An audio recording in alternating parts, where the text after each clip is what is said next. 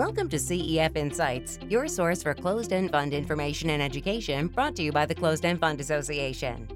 Today, Bob Bush, Senior Vice President and Director of Closed-End Fund Products, and Michael Grant, Co-CIO and Head of Long-Short Equity Strategies, both with Calamos Advisors, will discuss the challenges the current market environment presents to income-oriented investors and the potential for a differentiated investment featuring a long-short equity strategy to address these challenges. Michael is also Senior Co-Portfolio Manager of Calamos Long-Short Equity and Dynamic Income Trust, ticker CPZ. CPZ was launched in November 2019 and is the first closed-end fund to feature a global long-short equity strategy as a primary component of its investment focus. Bob and Michael, we look forward to your discussion. Well, thanks, Diane. Michael, we mentioned that CPZ is a unique strategy in the closed-end fund space, particularly with the way it uses equities to support an income stream for our investors. Can you please discuss the investment strategy for the fund as well as the components of this strategy? Sure. Well, thank you very much, Bob. Thank you, Diane. This strategy was conceived back in 2019, and it reflected a judgment that the 30-year era of declining interest rates was coming to an end. And interest rates had reached levels that were historically low. And for investors that need income, and we know many investors have real income requirements, the likelihood that they could achieve their income objectives within traditional fixed income was dwindling. Now, we didn't anticipate the COVID era. And immediately following the launch of the product, of course, interest rates went to even lower levels, the lowest levels ever. But the key assumption, which I think has been shown to be correct, is that if investors have an income need, increasingly they would have to look towards the equity world rather than the fixed income world to achieve that aspiration.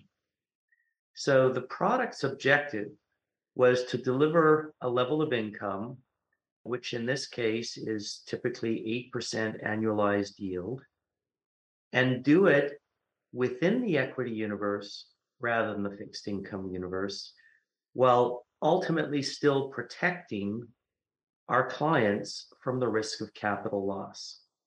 Now, what we've all witnessed in the last year is that capital loss is a real possibility, not just in the equity world, but in the fixed income world.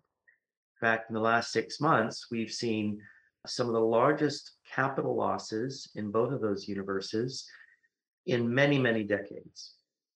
And that is why, in addition to the yield objective of the fund, we also have a capital preservation objective. Now, as we all know, the equity world can be full of blue skies, or it can be full of clouds. And we have the flexibility in terms of our exposure levels to aggressively manage the fund's exposure to the equity universe, obviously, especially at times when the clouds appear rather than the blue skies. So just to give you a few quick bullet points, for the 12 months ending in March of 2022, the fund delivered an NAV return year over year over those 12 months of 4.9%. And that compares to the return of the S&P of down 4.6%. And it compares to a return of the Bloomberg High Yield Bond Index of down 4.8%. So that's the kind of outcome that the fund aspires to, and we think it has enormous value to clients, especially in this broadly unusual low level of yield opportunity. That's wonderful, Michael. And I might also add that since the fund's inception in 2019 through 2020 into 2021, very volatile market periods, that the distributions have had no components of return of capital. They've all been earned either through income or for monetization of capital appreciation. And so far in 2022, we've had no estimated return of capital as a component of our distribution. So I think, again, during those volatile periods, that's commendable on you and your team. Michael, as a multi-asset strategy, you have a broad range of opportunities in the CPZ investment universe. Talk a little bit about your process, how you evaluate the broad investment universe to develop a workable set of potential investments.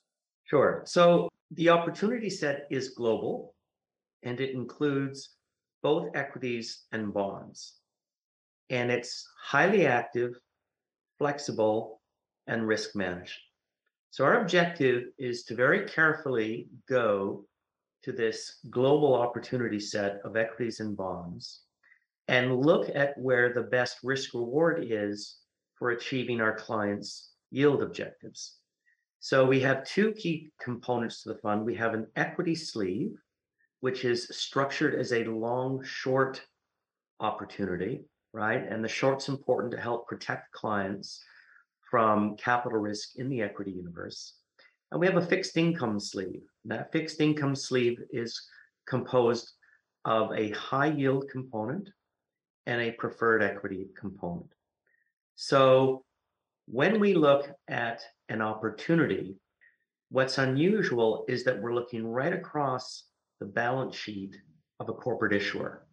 This is very unusual in our industry. Most in our industry, you have a bond team or you have an equity team, you have a equity team and then a preferred team and so forth. Whereas what we're doing is we're looking at a corporate issuer and deciding, do we want exposure to the equity? Do we want exposure to the bond? And how do we want to structure that opportunity? So that selective approach, I think, is a key competitive advantage. The process is ultimately fundamental, right? It is bottom up. There's a heavy component of top-down understanding. So key questions like, where are we in the economic cycle? Where are we in the equity cycle? What's the implication of today's inflation level, for example? What is the Federal Reserve doing? All that is equally a part of our process that comes together to create a holistic portfolio that can generate that 8% type of yield without undue risk. That's great, Michael. I guess that sets us up really for the next question is, how do you employ these specific security selections and allocate those positions as you ultimately build out the portfolio? So achieving income is the first priority. And then the question obviously is, where are we in the equity cycle? And this brings us to a very keen debate today with respect to what does the downturn in financial conditions imply for the economic cycle? And we have been cautiously positioned in risk assets for much of the past year. And our view is that there was a material financial repricing risk and that we had to structure the portfolio to protect our clients from that. So that's an example of how our macro view can feed into the type of securities we select and the way in which we get exposure to those securities. So again, as we build upon that, and certainly we're in a very volatile environment now, a lot certainly going on. What are the key factors or events that would lead you to sell a particular portfolio security or significantly change your portfolio allocation altogether?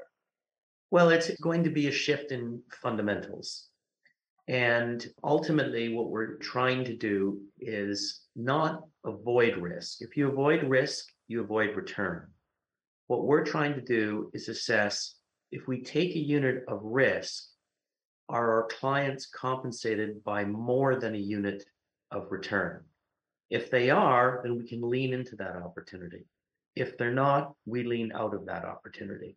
So probably the most egregious part of the equity world over the last year has been the long duration growth and concept parts of the market. And at minimum, we avoided any kind of footprint in that part of the equity world. And that meant we were materially underweight technology and growth versus financials versus industrial cyclicals versus energy and commodities, where the valuation was not as egregious. And therefore, if we took a unit of risk, we can anticipate more than a unit of return for our shareholders. CPZ launched in 2019, at the end of 2019, just on the cusp of a lot of volatility, obviously, that we've experienced pretty much since then. You certainly have managed through a lot of this, and again, quite well, given the fact that all of your distribution allocations have not had return of capital, unlike some competitors or other closed-end funds. How did the portfolio adjust as you were going through these challenging periods, and really even into today? Well, the fund was launched just before COVID, and we certainly did not anticipate the COVID pandemic. And that, as we all know, led to the sharpest bear market in US history. But as that crisis unfolded, it became very clear to us that the opportunity set for leaning into equity risk was compelling. And that's exactly what we did. It's why the fund was up in 2020, despite the COVID crisis. And we have generally leaned into equity risk up to the end of last year. Now, once the Federal Reserve changed direction, once it decided that free money or free capital was no longer the right policy, it was obvious to us that leaning into equity risk was no longer appropriate. And that was reflected both in terms of our exposures and the kinds of stocks we were willing to buy. As a more general comment, I think it's fair to say that through the end of last year, we had a bull market in stupidity in parts of the market and in the growth universe more generally. Our industry is about 100 years old. And over those 100 years, the best minds have tried to answer, how do we get our clients to their destination? And the accumulated wisdom is that the only thing we really have is earnings and cash flow. And if you invest in businesses that do not have earnings and cash flow, all you have at best is a promise, or at worst, Ponzi scheme. So we have been heightened in our focus upon those businesses where the line to earnings and the line to cash flow is very, very clear. So if we go back to technology, for example, we look at a stock like Google. There's a reason why Google is only down 25% from its highs of last year. The reason is that Google has real quality earnings. It's not that far from 15 times next year's earnings with a free cash flow yield of 6% plus. And that is something that you can hang your hat on with respect to your interest rate expectations. On the other hand, there's a big, big part of that technology universe that has declined far more, right? It's lost 50 to 75% plus in price. And despite that decline in price, many of those businesses are nowhere near the point where they can be valued according to earnings or cash flow. So what I'm expressing is a conviction that there is a right approach and we need to avoid excesses at certain moments in the cycle. And that's exactly what we did through 2021. The fund generated its 8% yield. It generated capital returns on its NAV, and it did so by avoiding the most egregious parts of the financial world, which, as we've all noted in the last 6 months, have completely fallen out of bed. Very helpful. Turning the thought pattern a little bit more towards geopolitical issues, monetary policy, the Fed's begun raising interest rates quite dramatically. Inflation has been high, and if that continues, it may continue to force the Fed to be more aggressive than perhaps they originally anticipated. You have a strong opinion on that. We also have significant geopolitical tensions that have added to volatility. Where do you see the investment markets currently, and what is your outlook for the balance of 2022 and into 2023? So we've had a material tightening of financial conditions, and that can be translated as very poor returns for both equities and bonds. And we know what the source of all of this is. It's the crash in the bond markets and the very material shift by the Federal Reserve towards a more hawkish interest rate policy. Now, investors have watched all of this and they have concluded that recession is just around the corner. This deterioration in investor confidence is so pronounced and so widespread that it is consistent with the sort of trauma that investors associate with economic recession. Our view is different. We do not think real economic recession is around the corner. Recession risk is probably not material until 2024 or 2025.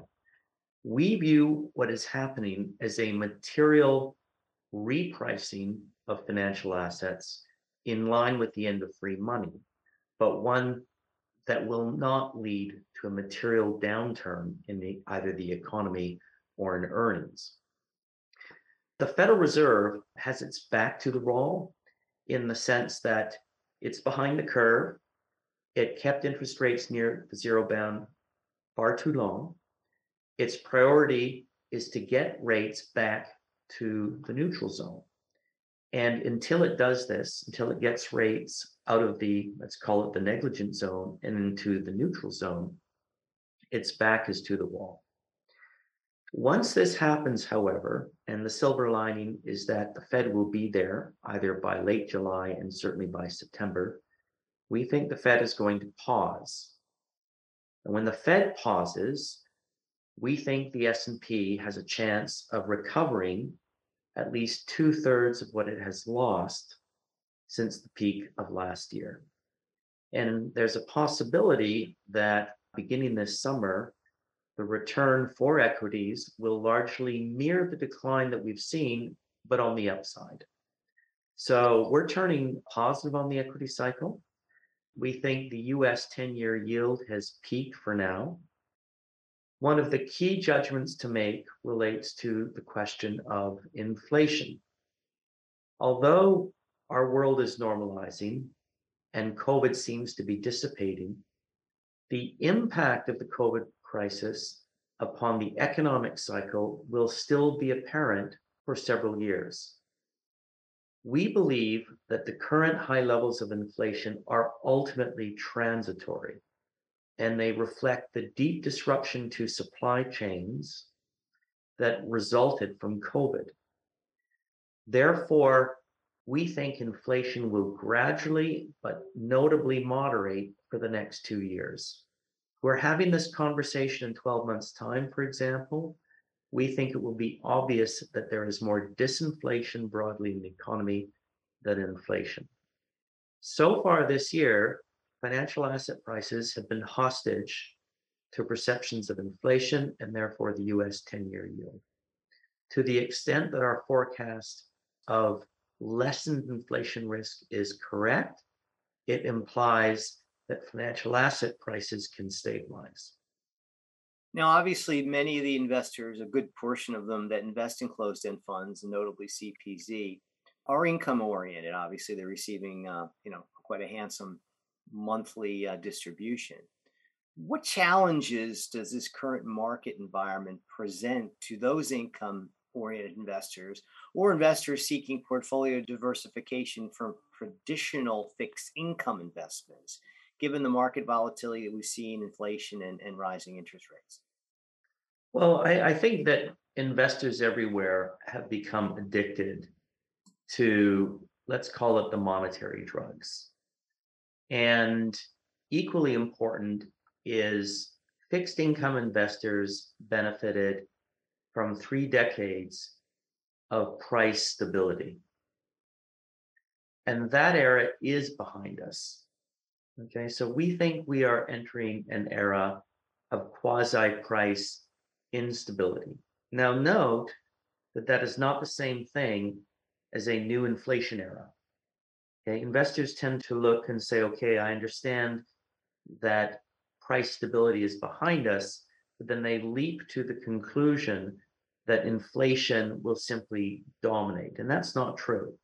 Okay, There's no question that there will be parts of the economy where there are inflation pressures, but there are still big parts of the economy where there will be deflation pressures. And I think investors have to get used to a degree of fixed income volatility for the next several years that they have not seen in the last 30.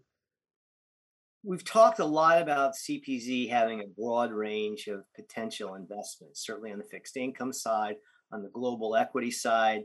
And I think what makes this product obviously different is that while we have these investment opportunities in many different areas, we can also move up and down the equity exposure as you do so well in your part of the portfolio. You've called for, I think, sort of a distinction between how certain different sectors do perform versus others in the S&P, for certainly different regions. How do you see this active management across this range of potential investments contributing to addressing the challenges, particularly with respect to this market environment? So I'm going to answer that from a fixed income perspective and then an equity perspective. So I just pointed out that the fixed income world must get used to rising price instability. And that will create a volatility in fixed income that we haven't seen in decades. And if we do look at the 1970s, for example, what we saw is big swings in inflation outcomes. So inflation at the start of the 70s was 1%. It then went to 6%. It then went from 6% to 3%, and then from 3 to 12, and then 12 back to 6, and so forth. So an active approach to fixed income becomes paramount when we see that kind of volatility emerge in the inflation side of things. On the equity side of things, I think there's two components. The first is, like in the 1970s, when you see those big swings of inflation, they immediately translate into big swings in the equity world, right? In the 1970s, depending upon whether inflation was on the upswing or the downswing, markets would go down 40%, then they'd go up 50%, then they'd go down 40% and up 50%. So again, an active asset allocation becomes critical in that kind of setup.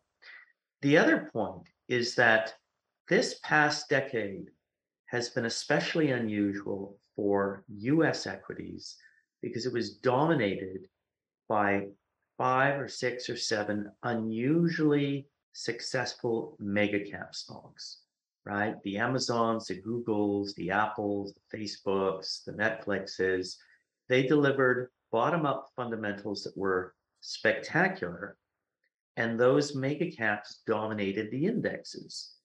And unless you're willing to put 50 or 60% of your portfolio in those mega caps, it was very, very hard to keep up with the equity benchmarks.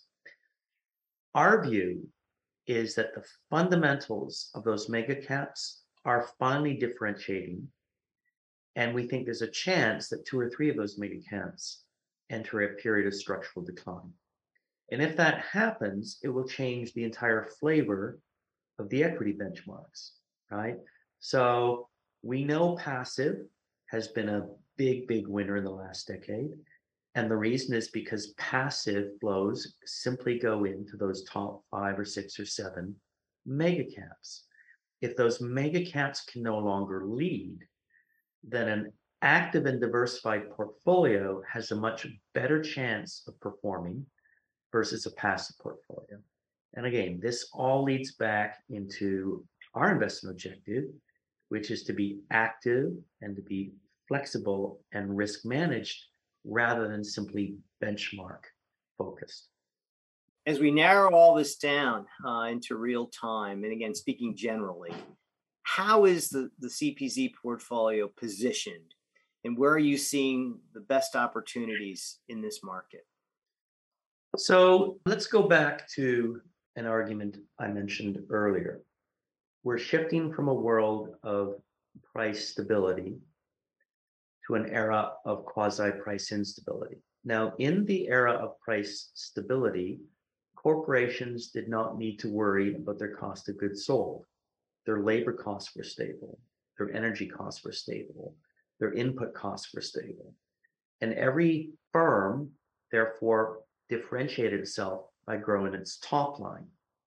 In a world of quasi-price instability, managing your cost of goods sold becomes paramount. So if we look at some of the problems we've seen with recent earnings reports, for example, Amazon or Target or Walmart or Lyft, the problem in those reports was not top line growth. It was the increased difficulty of managing their cost of goods sold. And my view is that this focus on who can and cannot deliver operating leverage in an expanding economy will be the key differentiation for winners versus losers. So we think the businesses in areas such as financials, industrial cyclicals, certain types of consumer cyclicals, a whole range of transport and aerospace businesses. And we can say that some of these are just later to the normalization post-COVID. These businesses that can deliver earnings growth through the later part of this economic expansion have a chance of having their share prices go up with their earnings. And I think that's the key judgment to make. Going back to the old winners of the last decade, the technology growth space, will not work if we're correct that quasi-price instability is the new norm, right? That love affair that investors had with growth stocks at the expense of everything else cannot work if our pricing assumptions are correct.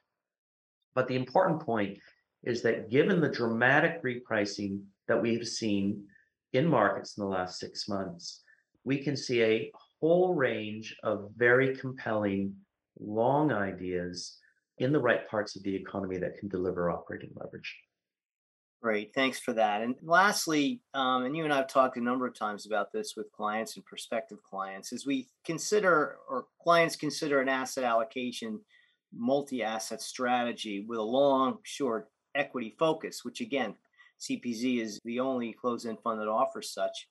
How is this product, in your opinion, best positioned in an investor's diversified portfolio, particularly one for an investor that may be more income oriented, like the typical closed-end fund buyer? Sure. So let's start with the basic language of our industry, which is the 60-40 model, 60% equities, 40% bonds. Now, the 40% in bonds assumes that the yield or income in the fixed income universe is adequate to meet client aspirations. And the problem today is that it is not. So one naturally is inclined to push more towards a 70-30 or even an 80-20 in order to achieve the return objectives of clients. The problem, of course, is that the equity world does have more capital risk. And how do we accommodate for that?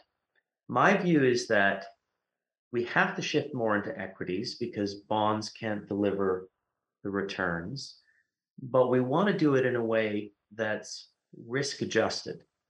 So I think if you assume an 80-20 model, I think if you took 20 of those 80 equity points and allocated them to some kind of equity alternative, that makes a lot of sense because at that point, you're still generating hopefully the yield, you're generating the possibility of capital opportunity, but you're doing it in a more risk-controlled way that normally in the past you might have looked to the fixed income to deliver, but we can't look to the fixed income world to deliver that.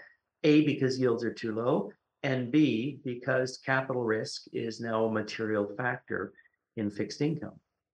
I think that's a critical point. And again, the big distinction with CPZ is this long short strategy, which Michael and his team have managed for over 20 years in a mutual fund construct that lends itself well to the closed-end fund space, where you can actually actively manage the overall equity exposure of the portfolio, and you're not long all the time. I think it's been very helpful for us and the team, and certainly speaks to the success of the product. Michael, I want to thank you so much for sharing your thoughts with us today. I'd like to thank the listeners, Calamos clients, and certainly Calamos prospective clients for your interest and your support over the years. Thank you very much. Thank you. And we want to thank you for tuning in to another CEF Insights podcast. For more educational content, please visit our website at www.cefa.com. Opinions and estimates offered constitute Calamos' judgment and are subject to change without notice, as are statements of financial market trends, which are based on current market conditions. Calamos believes information provided here is reliable, but does not warrant its accuracy or completeness. The material is not intended as an offer or solicitation for the purchase of any financial instrument. The views and strategies described may not be suitable for all investors. This material has been prepared for informational purposes only and is not intended to provide and should not be relied on for accounting, legal, or tax advice.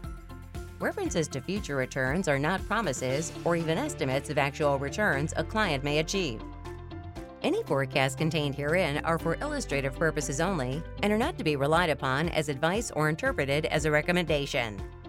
The securities highlighted are discussed for illustrative purposes only. They are not for recommendations. Investments by the funds in lower-rated securities involve substantial risk of loss and present greater risks than investments in higher-rated securities, including less liquidity and increased price sensitivity to changing interest rates and to a deteriorating economic environment. Fixed income securities are subject to interest rate risk. As interest rates go up, the value of debt securities in the fund's portfolio generally will decline. Convertible securities risk. The value of a convertible security is influenced by changes in interest rates, with investment value declining as interest rates increase and increasing as interest rates decline. The credit standing of the issuer and other factors also may have an effect on the convertible security's investment value. Equity investments are subject to greater fluctuations in market value than other asset classes as a result of such factors as the issuer's business performance, investor perceptions, stock market trends, and general economic conditions. As of May 31, 2022, the CPZ top long equity holdings were Air Lease Corp. And Shell. Top short equity holdings were SPDR S&P 500 ETF and Apple Corp. Top holdings of preferred securities were Wells Fargo, JP Morgan Chase, Citigroup, Capital One Financial, and Fifth Third Bancorp. Equity securities are subordinated to bonds and other debt instruments in a company's capital structure in terms of priority to corporate income and liquidation payments. The fund may invest in preferred stocks and convertible securities of any rating, including below investment grade. The fund will engage in short sales for investment and risk management purposes, including when the advisor believes an investment will underperform due to a greater sensitivity to earnings growth of the issuer, default risk, or interest rates. In times of unusual or adverse market, economic, regulatory, or political conditions, the fund may not be able, fully or partially, to implement its short-selling strategy. Periods of unusual or adverse market, economic, regulatory, or political conditions may exist for extended periods of time. Short sales are transactions in which the fund sells a security or other instrument that does not own but can borrow in the market. Short selling allows the fund to profit from a decline in market price to the extent such decline exceeds the transaction costs and the costs of borrowing the securities, and to obtain a low-cost means of financing long investments that the advisor believes are attractive. If a security sold short increases in price, the fund may have to cover its short position at a higher price than the short sale price, resulting in a loss. The fund will have substantial short positions and must borrow the securities to make delivery to the buyer under the short sale transaction. The fund may not be able to borrow a security that needs to deliver, or it may not be able to close out a short position at an acceptable price, and may have to sell related long positions earlier than it had expected. Thus, the fund may not be able to successfully implement its short sale strategy due to limited availability of desired securities for other reasons. Limited term risk. Unless the limited term provision of the fund's declaration of trust is amended by shareholders in accordance with the declaration of trust, or unless the fund completes the eligible tender offer and converts to perpetual existence, the fund will dissolve on the dissolution date. The fund is not a so-called target date or life cycle fund whose asset allocation becomes more conservative over time as its target date, often associated with retirement approaches. In addition, the fund is not a target term fund whose investment objective is to return its original NAV on the dissolution date. The fund's investment objective and policies are not designed to seek to return to investors that purchase shares in this offering their initial investment of $20 per share on the dissolution date or in the eligible tender offer, and such investors and investors that purchase shares after the completion of this offering may receive more or less than their original investment upon dissolution or in the eligible tender offer.